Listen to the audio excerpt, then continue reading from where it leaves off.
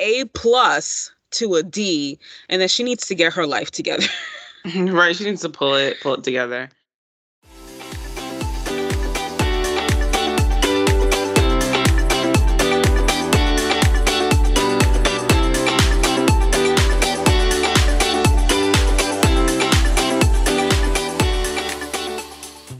Hello, everyone. This is Alex. And this is Em. Welcome to the latest episode of The Good, the Bad, the Basic. This is the podcast for TV lovers, movie buffs, and binge watchers of all ages. On this podcast, we'll be discussing what we loved, what we hated, and what's just a bit problematic about the TV and movies that we're addicted to, and do a bit of rewriting where necessary. For much more exclusive content, become a show producer over on Patreon and get access to after the episode outtakes, curated playlists, movie reviews, music video retrospectives, and so much more. Join the GBB family at patreon.com/good-bad-basic. Today we're discussing Global and E's short-lived college drama, The Best Years. The Best Years is a Canadian series set in the U.S., which follows a young woman's journey into womanhood when she is awarded a scholarship to an Ivy League university after having spent the past 10 years in foster care. Our protagonist, Samantha Best, doesn't really have any family when she arrives at college, but soon makes close friendships and even begins to explore romance. So what do we think of this almost forgotten relic of the early 2000s? Stay tuned.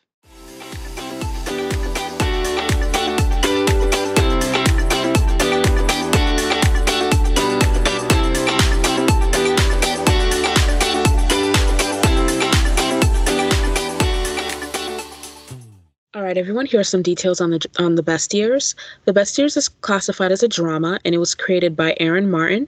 It was released from May 22nd, 2007 through June 8th, 2009. It aired on the Global in 2007 for the first season, and on E in 2009 for the second season. This was in Canada. The series aired on The N in the U.S. The series aired for a total of 2 seasons and 21 episodes. And The Best Years stars Charity O'Shea as Samantha Best, our protagonist, Randall Edwards as Noah Jensen, Samantha's friend, Jennifer Miller as Catherine Klarner, Samantha's roommate, Brendan J. McLaren as Devin Silver. In season 1, he's Samantha's initial love interest. Athena Karkanis as Dawn Vargas. She is the TV star of Bel Air High, which is a fictitious version of Degrassi, and she is a drama major. Neil Matter as Trent Hamilton, also another one of Samantha's love interests in season 1, and her co-worker. Tommy Lutis as Rich Powell, season 2. He's Samantha's love interest. Nadia Chediar as Poppy Bansal in season 2. Michelle Morgan as Robin Crawford in season 2. Sherry Miller as Dorothy O'Sullivan, Samantha's benefactress. She's the woman financing Samantha's scholarship. Lauren Collins as Alicia O'Sullivan in season 1 and 2.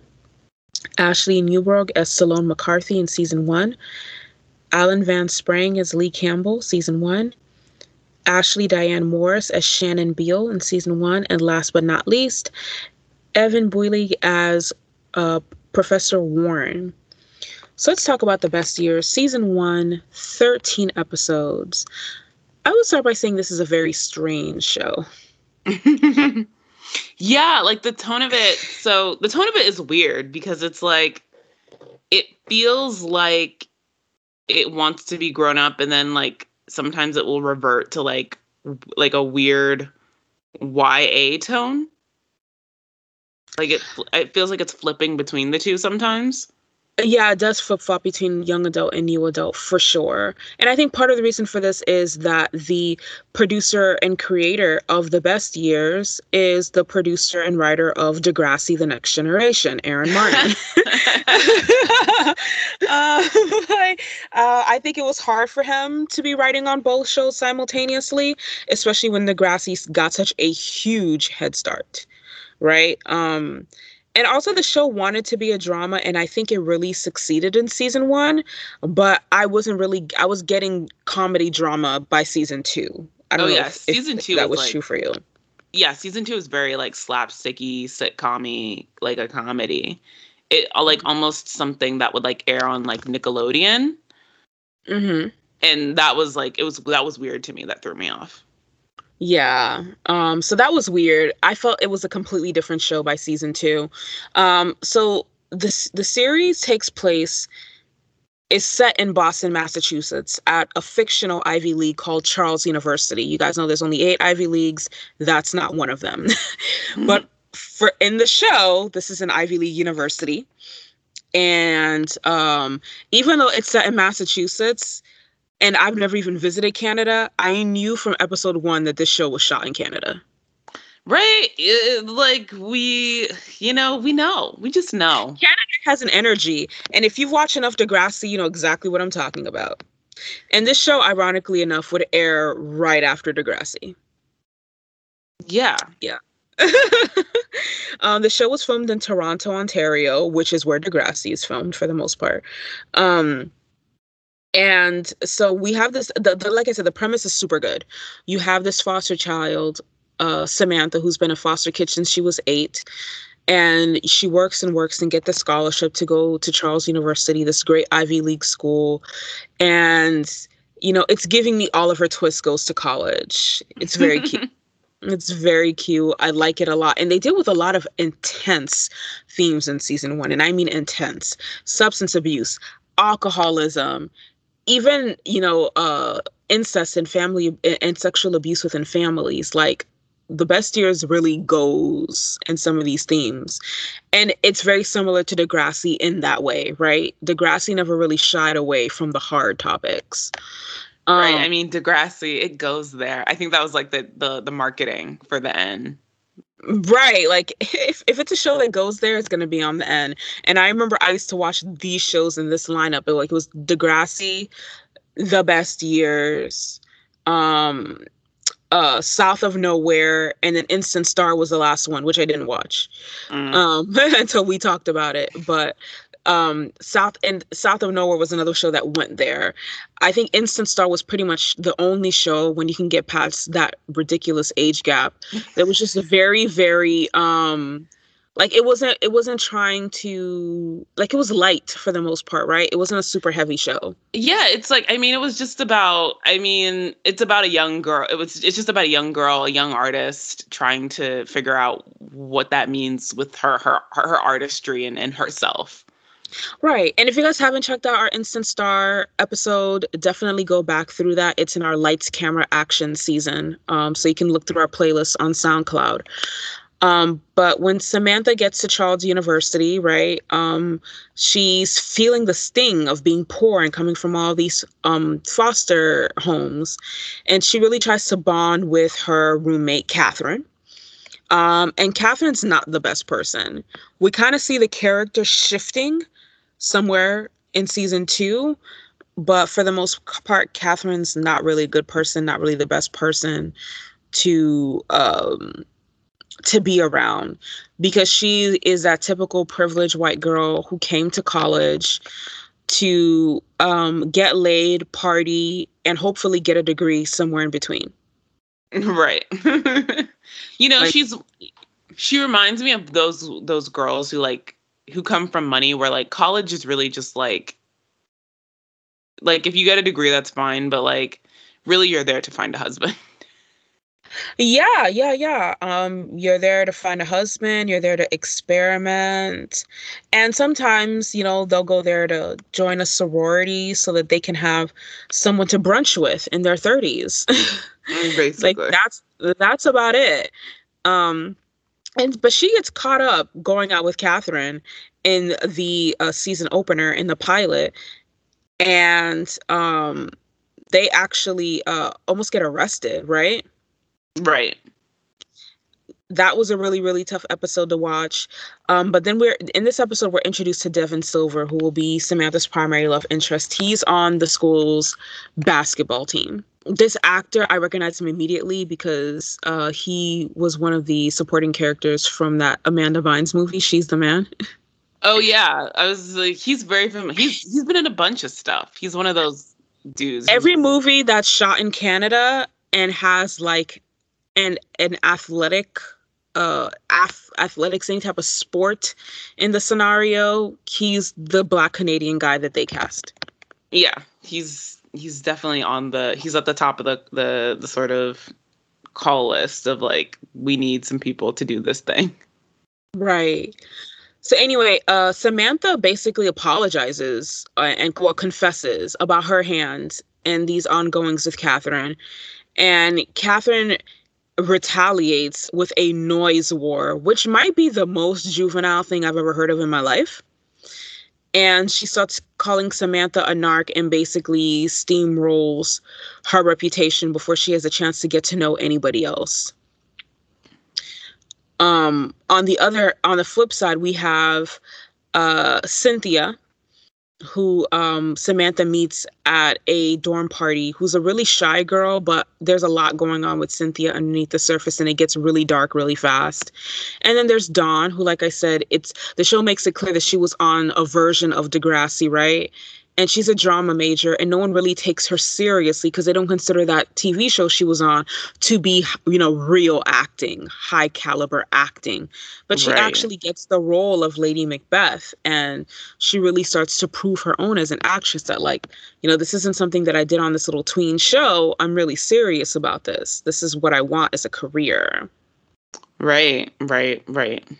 So she's definitely, that typical person that goes to college to prove something. We've got those types. I think she and Samantha both, honestly, although what they're trying to prove are two different things, but they're really, really hungry for a type of success. Catherine just came here to party. And Cynthia character is really just trying to get away from her family because her family is very abusive. Right.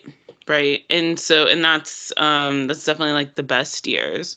So take us through, like, what were some like story highlights like for you? Oof. And I forget what episode this was, but the episode where Samantha realizes that Cynthia was being sexually abused by her father was a heavy one. Really, really heavy. This subject matter is almost never tackled on television and rarely in that particular age bracket. I think people like to think that child abuse or incest is something that like begins and ends at certain ages, that legal adults wouldn't still be dealing with that. That was a hard episode to watch, but I think it was fairly well done. The romance or the dalliance between Sam and Trent is interesting too, because she has this boyfriend, Devin, and he's very stable and he's very steady. But then you have her coworker, Trent, who's very attractive, but also battles with a substance abuse problem. That's not good. And of course, things with Dawn are very tense because Dawn also likes Devin. But that's kind of like the highlights of season 1. You have these major, major themes. And for the most part, it's just college kids adjusting to college life. The show's not trying to take too many leaps outside of the norm, I don't think they want to be too polarizing. But yeah, by the end of the season, Catherine, who actually is very smart, realizes that she went from an A+ to a D, and then she needs to get her life together.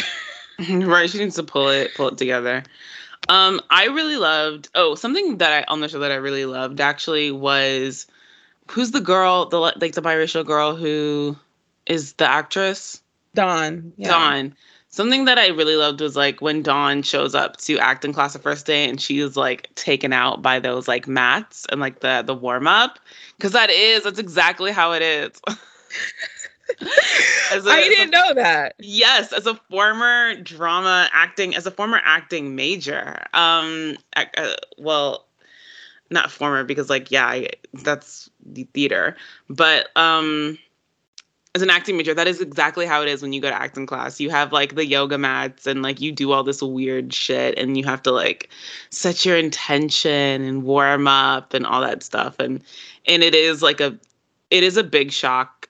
It wasn't for me because I'd come from a performing arts high school that was like that taught at the college level essentially in terms of arts. Like we had conservatory style training, but like it was, like basically all the kids from basically everywhere else who sort of gets into school. It's a big like culture shock when they come in and they're like, oh, like I have to dress for like class and like be in like dowdy clothes and be prepared to like run and sweat and do a bunch of bum shit. Right, right. And I mean, it is I'm sorry. It's a learning curve for Athena as well, but she shuts up her naysayers in a major way, and she gets the part of Lady Macbeth, and she bodies it on opening night. Yeah, she does. She does. She does it. She does it big. I guess I really, because I was just so familiar with that storyline, like, or I guess familiar with that world. I really enjoyed it definitively. Right, right. And we got to know a little bit more about Sam's benefactress, um, Dorothy O'Sullivan. Um, Gosh, did I miss this highlight? Yeah, I think I did.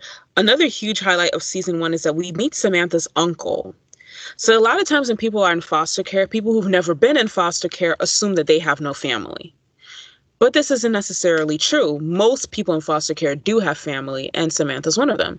Her parents died when she was 8, and she had an uncle, one of her parents' younger brother. And, he was in his like early 20s when the parents died, and he wasn't really trying to raise a kid, and that's why she went into the system. And then he shows up in like season 1, her Uncle Patrick, to try to make amends. And that was weird. Because of course he had an ulterior motive. Of course he would. He has a health issue and he needs her help. But that I also thought was a really, really cool storyline as well. Of like, how do you forgive someone who basically turned their back on you and abandoned you? Right. Yeah, this first season is doing a lot, like you said, it's doing a lot of really grown up shit. Even though, and it's doing grown up shit and it's selling it for the most part, considering that like, when you watch the show, it's clear that the budget is like non-existent and these actors I think are handling the material as best as they can at least. And trying to really give it like some grounding and gravitas I think it deserves. Oh, I knew the budget was low because I saw Samantha in the same outfit at least 5 of these 13 episodes. They were down bad. See, but like, I will say to that, I actually liked that because I think it spoke to like her money situation. Right. But TV never really lets poor people be poor. Like the family from Malcolm in the Middle was the only other time I've ever seen them let poor people be poor. So I would say like that's one detail that I actually really liked and I wish like more people would do because I think that's very real. Like, yeah, like you don't have money to constantly buy clothes. So like you recycle outfits or you recycle clothes and if you're, I don't know, like don't like hate me, but like the last person, like Mariah Carey talked about how she would, when she was just starting out, like she didn't have any money. So like, she said she had like 3 shirts to her name, but by God, like she knew how to recycle all 3 and she would do this and she would like, and she would borrow her friends' clothes a lot, she would say. And I'm like, yeah, I need more of that energy, like in these shows. Yo, bring back borrowing stuff from your friend's closet. Maybe we don't always have to go to Shein every time we need a t-shirt. I don't know. It's weird. It's just really weird. People having so many clothes that they don't know what they have, or there's stuff in their closet they haven't seen in years. That is also very, very alarming. Yeah, that's real like privilege, like rich energy. So that was a detail like I said, I really liked. But you can just I don't know, you can tell by the way the camera moves, the way it looks. It's just, they're doing a lot with a little. And, at least those also this hair took me out. Samantha's hair. Yeah. Yeah, I don't know, but who was responsible for that decision? Also like her roommate, the blonde, the two blondes. Yeah, Catherine's haircut. Yeah. Catherine. That was I mean, Catherine's haircut makes sense because it's very clear that the actress who plays her has very, very fine hair. And if they didn't cut her hair like that to give it some volume, she'd probably look bald. Probably, So but that like, makes sense to me. Charity O'Shea's hair, I don't get it. Like the only person whose hair looked good on that show was Athena Karkanis, who plays Dawn. oh yeah, Dawn has great hair. Like everybody else, I don't know what the decision was. Um, I can only assume it's because Charity O'Shea and I are the same age. Um, and she was already what? Yeah, no, she's 2 years older than me. So she was already like, I don't know, 25 at this time. Hmm. And they were trying to like make her look fresh out of high school. And that was the reason. I really don't know. But I feel like that's probably the reason. Probably. That Because she feels went accurate. on, like right after the best years ended, she went on to play a divorcee in the VH1 show Single Ladies.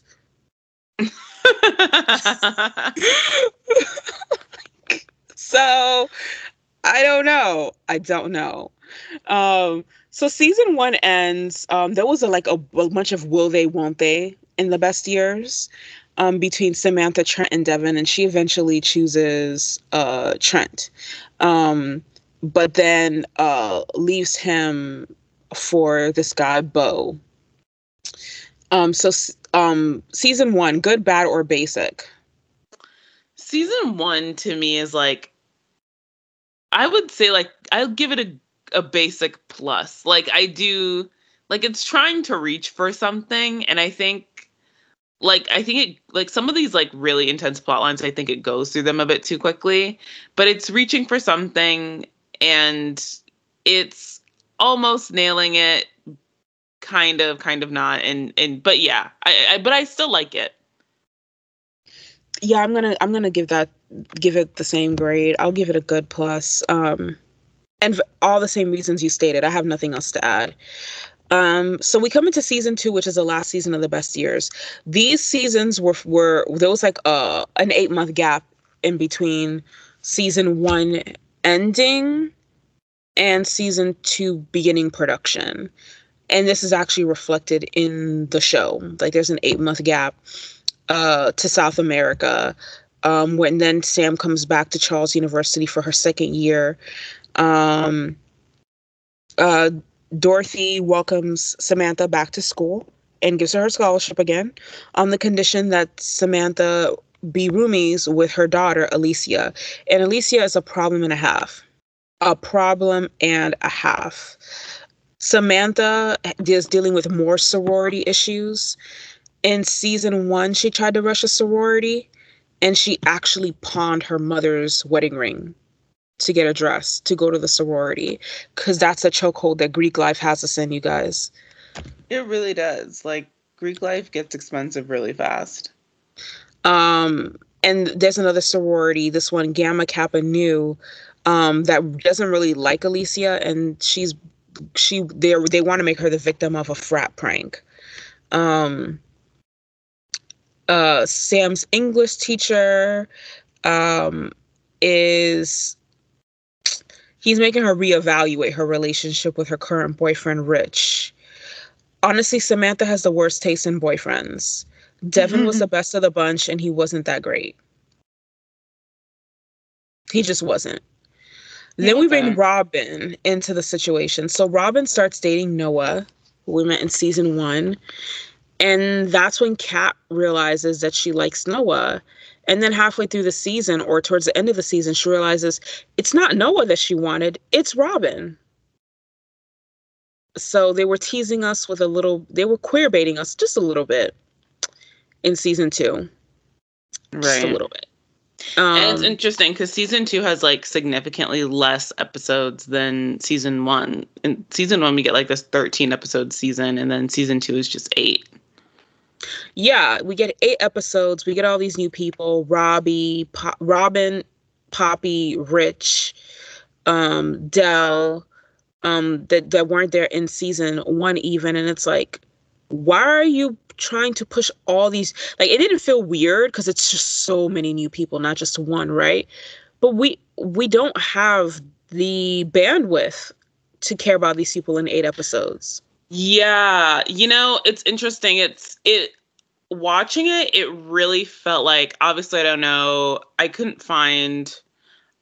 was trying to do some reading, but I couldn't, but like I don't have LexisNexis or anything, so I couldn't quite find what had happened, but it feels like watching it, it feels like the N or the network or global, whoever is in charge of, I don't know how Canada's stuff works. I assume it's similar to the US, but it feels like somebody at the network, some higher up was like, you've got to change this shit. Like, I don't know what this is, but you've got to make it more like Degrassi, or Mm-hmm. like the numbers for season 1 came back and the numbers were not good, and then the exec was like, okay, well, like Degrassi's a hit, so you need to just make it more like Degrassi, and however you do that, do it. And they were like, and not even a however you think you can do it, but like, oh well, Degrassi has new people, so we're putting new people, and Degrassi does this, so we're gonna do this. Like, that's what it felt like.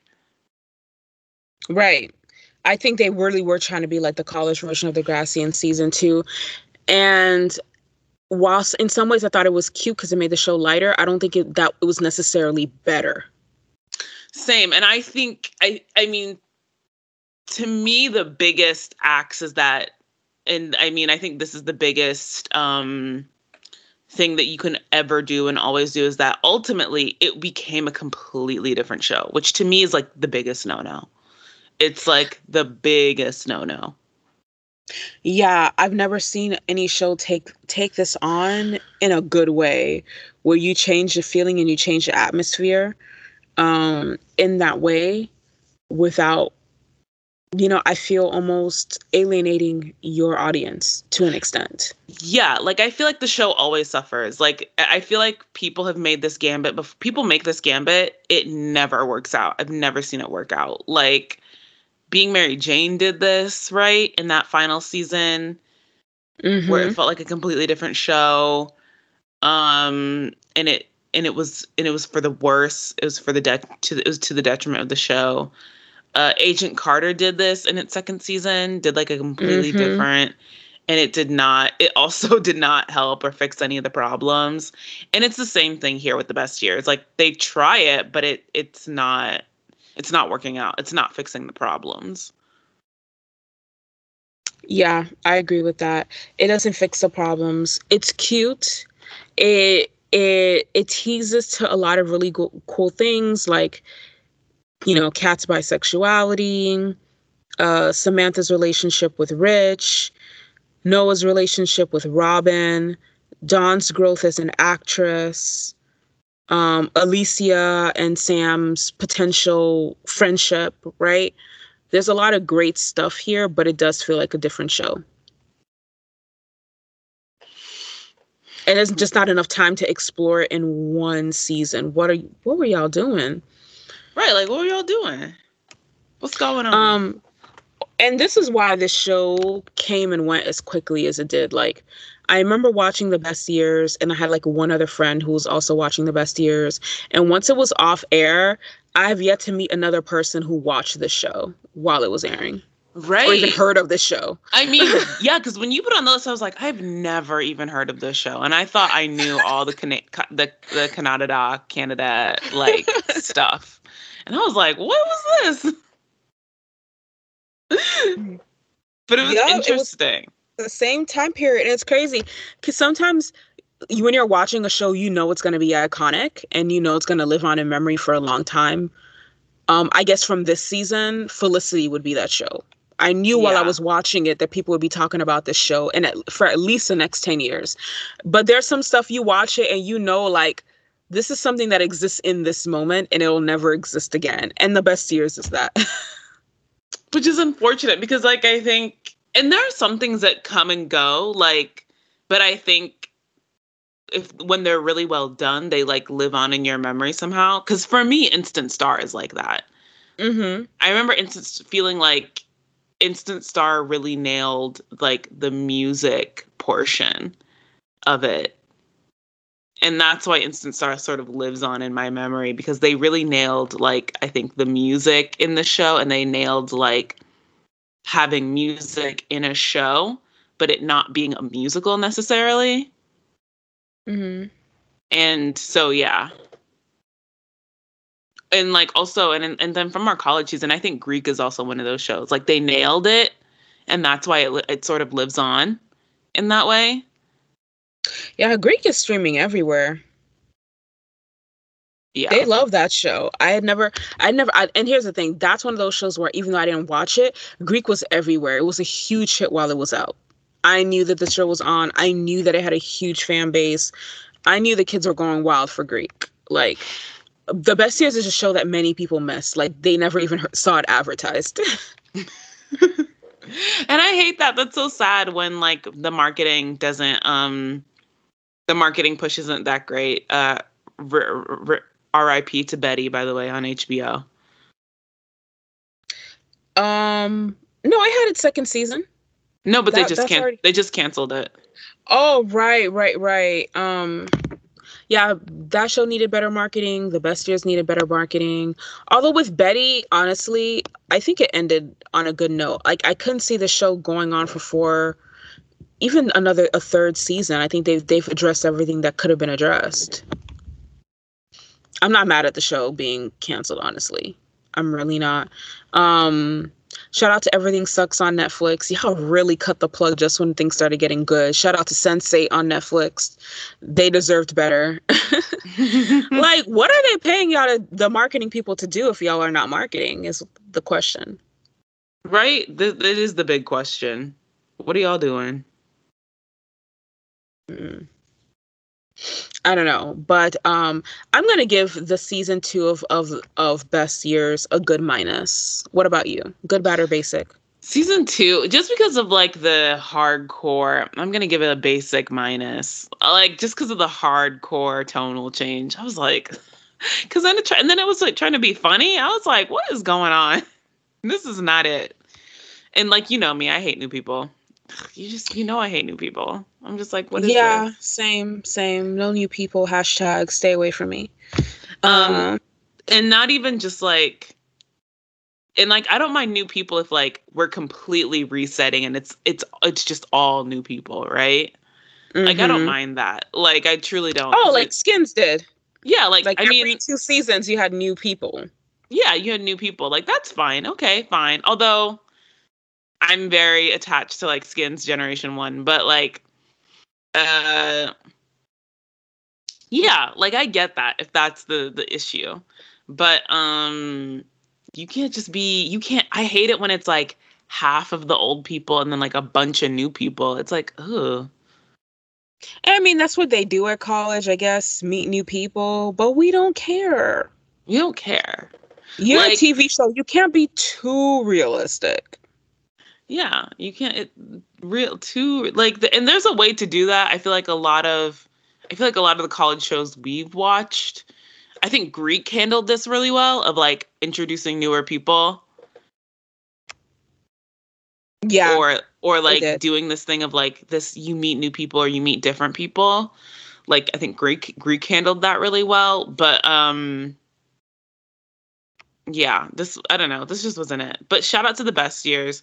Shout out to those actresses. Particularly the actress who played Dawn and the actor who plays the love interest in the first season. The one who plays Trent. Yeah. Yeah, I thought he was very good. Yeah, Trent was played by Neil Matter, and Dawn Vargas was played by Athena Karkanis. I guess she's part Greek. Yeah, those actors definitely live on, like, them along with, I think, the Degrassi cast are definitely like Canadian royalty in my mind. Mm. So, and I love them, and I know, and I definitely want to see them prosper still. I think a couple have, like, I don't know of a bunch who have, like, really transitioned over into, like, Yeah, but I love them when I see them. I get really excited. I do too. Oh, and you know who else? A Mark Taylor, everyone's favorite grandpa from 17 Again. I really feel like if he had moved to Hollywood, he'd have a different career. But there's something about him that seems so genuine and sincere. Maybe that town would have corrupted him. I don't know. I was about to say, yeah, like, I could definitely see Mark Taylor having a huge career. But listen, I love him in these Netflix Christmas movies, honey. Like, girl, I be living. The Best The Years was Best cute Years though. is a good show, and I don't like reboots, but someone really needs to scrap this entire show and do it from scratch. I was about to say, like, I'm with you. I like reboots in the case of, like, where the original was bad or, like, not that great. And Oh, this it's is, completely underdeveloped. yeah, and this is that. Like, so it's time. I don't think we'll be stepping on anyone's toes or anyone's fond memories if we give the show another shot. Like, I don't think we could really do Felicity like that. Like, give us another college girl who's not a stalker, and we can make that work. But you could give us the exact same premise of the best years, and with the right writers and the right showrunner, it could be a hit. Same. I definitely think, like, The Best Years is a show that, like, if you're doing a college show, it's definitely something to look at, to, like, pull stuff from, like, to pull ideas from. Great. Right. I mean, and there's a lot of great material here. We don't have a lot of college dramas, and I don't remember the last time I watched any show where the protagonist was in foster care. Yeah. So that's interesting. So that's really interesting. I like that idea. Right, like put her in a real Ivy League, like maybe Columbia or something, and then give us the best years all over again.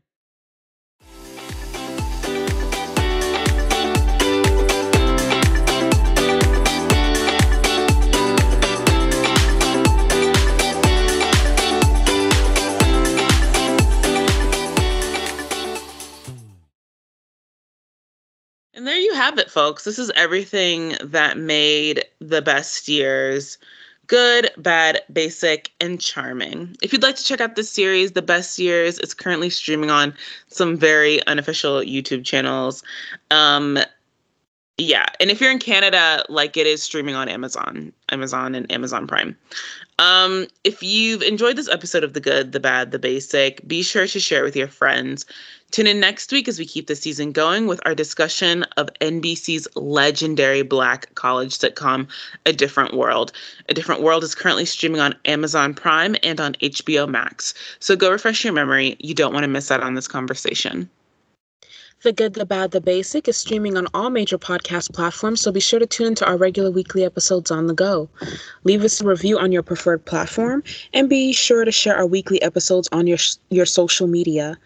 Please follow us at The Good Bad Basic on Twitter and at Good Bad Basic Pod on Instagram to get in on our daily content. Also, be sure to follow our SoundCloud page, The Good, the Bad, the Basic, where all of our weekly episodes debut.